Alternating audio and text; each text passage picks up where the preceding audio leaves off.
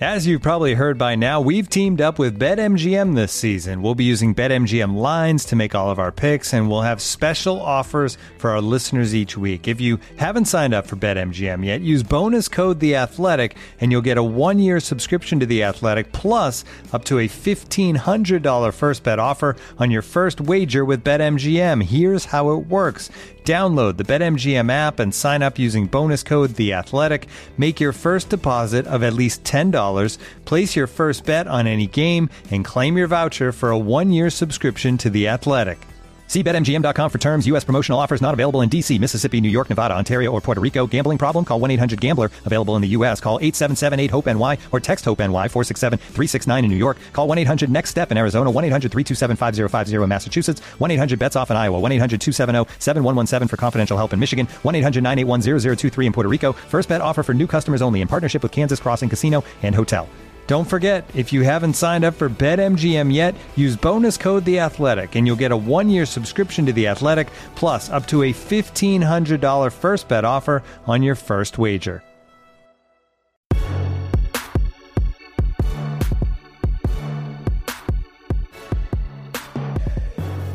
Hello, yes, welcome to the Standig Room Only podcast. I am Ben Standig, and I cover the Washington football team for The Athletic. I appreciate everybody checking out the podcast as always and subscribing and listening and all that good stuff.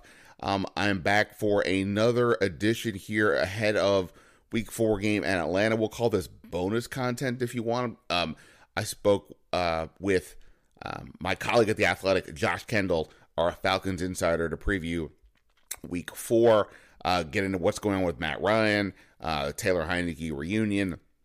A lot more going on here with this game, which is obviously, look, let's be realistic. I've been saying, I'm hesitant to say that it's a must win, but it's definitely a don't lose kind of a game for the Washington football team at 1-2, considering the opponent. No offense to the Falcons, but they're not exactly considered to be one of the tougher teams in the NFL this year, as well as the upcoming schedule starting next week with the Saints and then the Chiefs coming to FedEx Field and then road games after that. So it is a difficult stretch for Washington beyond this game, but we'll see what happens in this game. As obviously, we kind of know Washington's defense has not exactly been crushing it this year, so this is an opportunity to rebound against a Falcons team that did beat the Giants last week, but at the same point, is definitely on more of a rebuild mode than the perception we have here, where expectations are legitimate one way or the other, and obviously Washington has not performed up to expectations of any kind really so far this year. But you get a win, you're 2-2, life looks a lot better after 4 weeks. We'll get into all that here in just a moment with Josh Kendall, our Falcons insider. You can of course read my work and you can read Josh's work as well if you're interested on The Athletic. I have a new article up. I have a new article up from Thursday about how Ron Rivera is meeting Matt Ryan on a football field for the 19th time. That's the most that Ron Rivera has met any quarterback in the NFL. And look at that history, but also what that history tells us about what Ron Rivera might be up to from a strategy standpoint. This game, I spoke with former Panthers Pro Bowl linebacker John Beeson. We talked about Matt Ryan, and it's very interesting how things he said about what the Panthers were doing back in the day with Matt Ryan. To me, sounds similar to what we heard a little bit this week from Ron Rivera about Matt Ryan. So check that out. In addition, depending on what time you're listening to this, there should be an article up on the site that I joined with our film insider, Ted Gwynn, our film analyst, I guess it's national film analyst, looking at Washington's defense. So you can check that out over on The Athletic. Now, if you're not a subscriber, but you're listening to this podcast, I have a note for you. I mentioned this in the last podcast, but we are now officially on the Athletic app. You can find the Standig Room Only podcast on the Athletic app. So if you're a subscriber, just look for the podcast and make sure you click it as one of your favorites, and you automatically will get all the episodes that you'll see. If you're not yet a subscriber but have thought about it, it's a great time to do it. You'll get 50% off if you go to theathletic.com/Standig.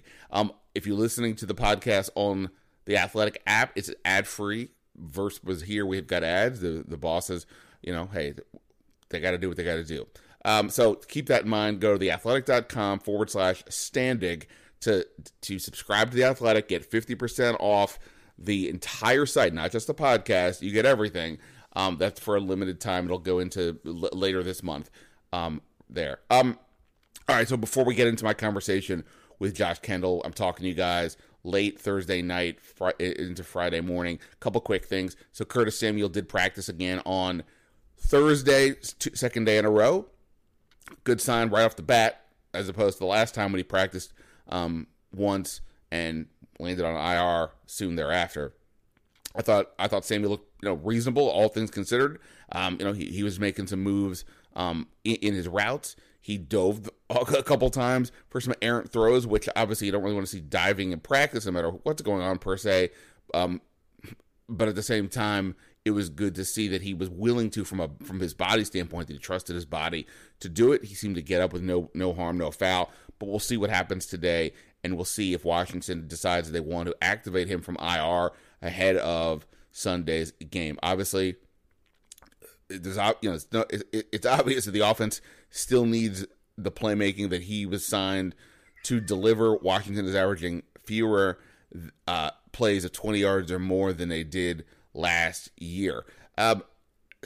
One of those big plays, they had two of those plays of over 20 yards last week. One of them, that 73-yard amazing run and catch by Antonio Gibson. Well, I guess we're going to have to see. Antonio Gibson did not practice Thursday. He was out officially with a shin issue, or he was, yeah. So the shin issue, we'll see what that means. If he's not out there today on Friday, then we've got a story. My sense, from what I was told, is that he was held out mostly for precautionary reasons and seemingly should be okay. But we'll have to just wait to see for sure. You wake up, we see how you feel, and you kind of go from there. Defensive tackle Matt Ioannidis was not participating in practice either on Thursday. He obviously missed last week with a knee issue, so something to keep in mind there. Meanwhile, Brandon Scherff did return to practice after missing missing Wednesday with a chest injury. Charles Leno practiced on Thursday as well. So we'll see what goes on there with that. Beyond that, like I said, let's listen to my conversation with Josh to get some insight into the Falcons. Like I said, I can't call it a must-win. It's too early in the year, but at the same point, whew, boy. And lastly, I will just say, it's. I can't sit here and tell you definitively for sure what's the mood of the locker room. In part, unfortunately, because we're not allowed in the locker room. Before, you used to be able to get some view when we'd be in there for 30 minutes or so. You used to get some view of how guys are acting. They're allowed to have fun, right? It's their downtime after practice as well. But you can kind of get a tell, are guys loose or guys tight. It doesn't necessarily matter if it's either or somewhere in between. That means it's going to win or lose. I'm just saying you could notice something. And to me, and the players that we spoke to this week, everything felt a little bit more tense. I felt that with J.D. McKissick yesterday on Thursday. He's normally more expansive with his answers. He wasn't this time. I thought Chase Young had a bit more of a serious tone to him as well. So we'll see. And even in the responses from some of the coaches, I think obviously I don't think too many people were pleased with the effort against Buffalo. And just to be clear, I don't mean effort meaning they weren't trying. I just mean they didn't live up to expectations. The performance wasn't where they wanted to be on either side of the ball. Obviously, the defense had some struggles, to say the least. So we'll see. They may absolutely come out and whoop on Atlanta, and everything will be back to normal, and everybody will feel better about the situation. It's not like the defense isn't getting pressure. We wrote about this earlier in the week. Rhiannon Walker has a story about this up on The Athletic as well. It's not that they're not getting pressure. It's just not in sync with one another to maximize the opportunities, and there's miscommunication going on in the back seven and so on. So they got a lot of things to clean up. We'll see what they can do. All right, now let's get to it. Here is my conversation with our Falcons insider, Josh Kendall, talking Week 4, Matt Ryan, Taylor Heinicke, defenses, two 1-2 teams. Who's going to be 2-2? All right, and right before we get to my conversation with Josh, just a reminder that I had other podcasts this week. Spoke with Scott Jackson, part of the Washington football team radio program on game day. He and I spoke after the Buffalo game. I spoke with our friend Dalton Ross, longtime fan, as well. On Wednesday's episode, the great Rick Doc Walker joined me to break down what is going on with his team, and then a little Wizards talk with Ava Wallace from the Washington Post. That's on Wednesday's show. But for now, let's get to Friday's show. Here's my conversation with our Falcons insider, Josh Kendall, here on the Standig Room Only podcast. Looking for an assist with your credit card, but can't get a hold of anyone? Luckily, with 24/7 U.S.-based live customer service from Discover, everyone has the option to talk to a real person anytime, day or night. Yep, you heard that right. You can talk to a real human in customer service at any time. Sounds like a real game changer if you ask us. Make the right call and get the service you deserve with Discover. Limitations apply. See terms at discover.com/creditcard. Looking for the best place to buy tickets for any of your favorite teams or sporting events? We've got the spot. Our partner, StubHub, has been the leading ticket marketplace in the world for over 20 years, providing a 100% guarantee with every order. From a worldwide selection of live events, the widest choice of tickets, and industry-leading partnerships, StubHub has what you need to purchase with confidence. StubHub, an official partner of The Athletic.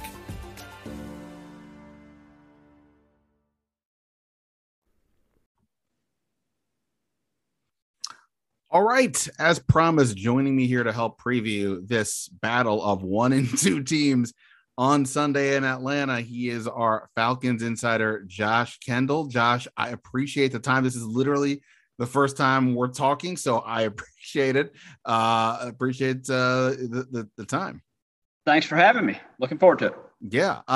Obviously, it's interesting, right? I mean, well, so and I mentioned this to you before we started that, like, one thing I've done with beat writers covering other teams is to do a bit where, like, each ask each back and forth a couple of questions we're intrigued by, but with the other team. And I was thinking about this, and, like, they're both 1-2, so you could look at it like from that perspective and say, oh, same level or whatever. Of course, that's not always the case. The Chiefs are also 1-2, and nobody would put them in the same category as these two teams. No. But even within this group, I know for Washington, it feels like it's been a bit of a letdown so far. A lot of people had high expectations for the defense. They've underachieved.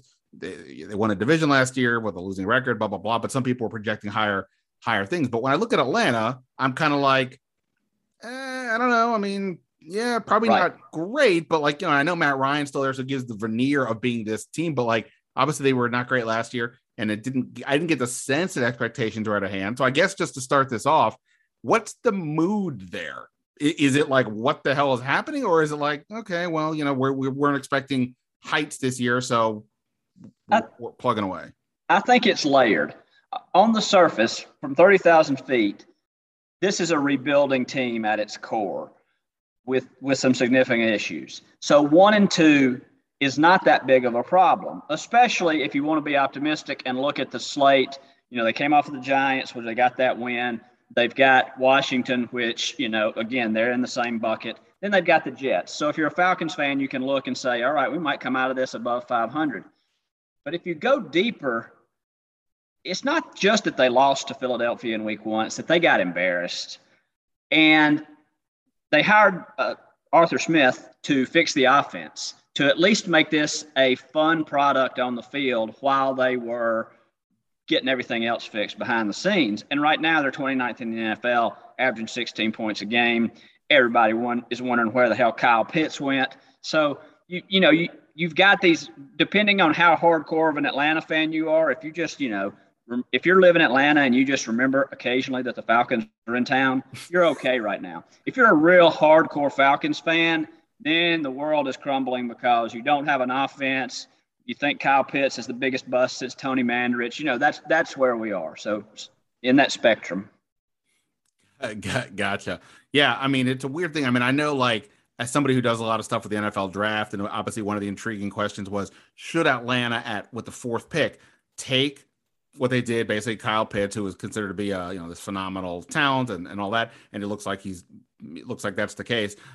Or should they take a quarterback knowing that Matt Ryan at his age is getting up there and you don't know how often you're going to be in that spot? And I was sort of the like, well, you can't get rid of Matt Ryan, so you might as well kind of go for it. But then they got rid of Julio Jones, which I guess they had to do for the salary cap reasons and other things. So it feels like they're in this very weird limbo-y spot. They kind of had no choice but to go with Matt Ryan, but they're not also not going to mortgage their future to try to win now. So it feels from the outside like they're in this weird spot. But you have a new coach, and with that comes, time, I guess. So I think that Arthur Smith was not seen as a quarterback-dependent offensive guy. I mean, for heaven's sakes, he turned Ryan Tannehill into, a winner in the NFL, which some people at some point thought was not going to happen. So they thought, okay, he can win with Matt Ryan. Let's take a guy that we believe is a generational talent,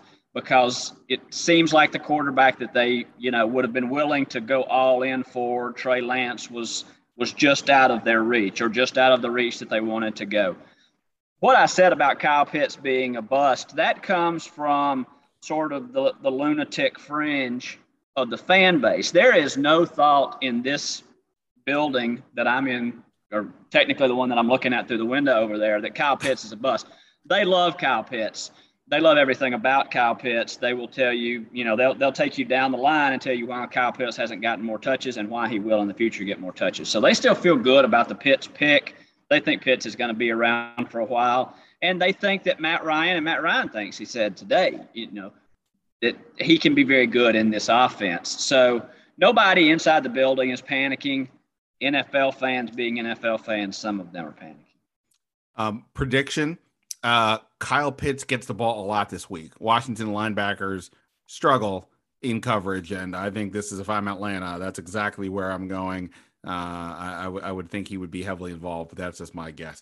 All right, your turn. You're allowed to ask me whatever you got about Washington. You can, whatever you got. I'm all in. Well, just from a human interest standpoint, Heinicke coming back home to a place where, he was at Collins Hill High School when Matt Ryan was just down the road as the NFL quarterback. That's an interesting dynamic to me. How much does that, you think, mean to Heinicke? Obviously, at 1 p.m. or 1:05 p.m., it doesn't matter. But coming into the game, how much do you think it means to Heinicke? So I actually asked him today. We're talking on Wednesday. You and I are talking Wednesday early evening. So today Heinicke spoke to the media, and I said, hey, obviously you grew up in Atlanta. Matt Ryan was playing. Did you ever have a chance to, I'm sure you watched him play a lot. Did you ever have a chance to meet him at some point or whatever? He said, no, they never met. He also said that even though he grew up there, his dad was a Packers fan. So that was his team, and he liked Favre and Rodgers. And it actually makes a lot of sense, especially the Favre part, because Heinicke's game is much more the gunslinger version, like a Brett Favre, whereas Matt Ryan he feels like it's the more of the prototype, coming off the factory, yes, tall quarterback, arm, pocket presence that every coach would say, yeah, sign me up for that. So yeah, there's clearly no, there's no comparison between Heinicke and Ryan from a style. He said that his first start ever a couple years ago was against Atlanta, and Matt Ryan said some nice things about him then. So, I think he's intrigued from that perspective. But yeah, I mean, obviously Heinicke coming home is an interesting angle for sure. And I know you are transitioning to Atlanta and all that, but like, is there a buzz to any degree, whether it's about Heinicke this week or just the idea that this guy from that area has started to become a thing? Yeah, there's not a ton of buzz. I think that they would root for him as sort of a metro Atlanta guy. Collins Hill is in Gwinnett County, which in some ways is its own universe outside the perimeter of Atlanta. So while he's an Atlanta kid, he's not an inside the perimeter guy. So there's not, I think, any real strong connection between the core, the geographic core of what the Falcons fans are and that Gwinnett County group. So I don't think that it's a big storyline among Falcons people. I just wondered from Heinicke's perspective, it's got to be cool to some degree. Oh yeah, I mean, he said he's the ticket requests are coming in. Is definitely going to be a deal. His trainer, I wrote a story last week about how he spent the offseason trying to get ready for this season because injuries have always been part of his unfortunate journey so far through the NFL, and his training staff, guys based in Atlanta, were helping him out and what they were kind of focusing on. So it's a homecoming on a lot of different levels. It's obviously a big deal, and look, he's only, a handful of starts is, that's where he's at right now. And he's also coming off his worst performance since he got here, which is, not going to judge him off the one performance, but it was the worst one. If he has another one where he throws a couple picks and looks shaky, then other questions start to come up. But we'll think positive for sure. For everybody, for everybody involved. Let me go back to you and ask this. So we talked about Matt Ryan to a degree, but so Matt Ryan has been around for a long time, former MVP. He, again, the sort of the prototype pocket quarterback, but in sort of looking at a couple things quickly here early in the week, it looks like a guy who in my head I'm thinking throwing the ball down the field. This is like, this is what he could do. That it's now not that same guy. The perception that that's the case is not the deal. That I think it's like his yards per attempt is pretty low. I'm not exactly sure where it ranks in the league, but pretty shockingly low. And just sort of talking to a couple people, the sense I got was, yeah, he'll kill you underneath, but down the field is not really where he's at. What's your sense of what Matt Ryan, because obviously, and to that point, Washington's defense has struggled. The pass rush has not been able to be what they were hoping completely. They're getting some pressure, but they're not in coordination to actually work together to get him down. And they're going to have to take Matt Ryan down because he'll pick him apart underneath. But what's your sense of that? Is it more that he is a little bit more underneath relative to what he's probably been throughout his career? So far, for sure, his air yardage is the lowest per attempt is the lowest of his career so far. That is not a function of physical ability. He's still capable of doing that. That's a function of what this system is asking him to do. And we talked about him being sort of the prototype off the factory quarterback. Part of that is this sort of very cerebral, almost robotic approach to the game.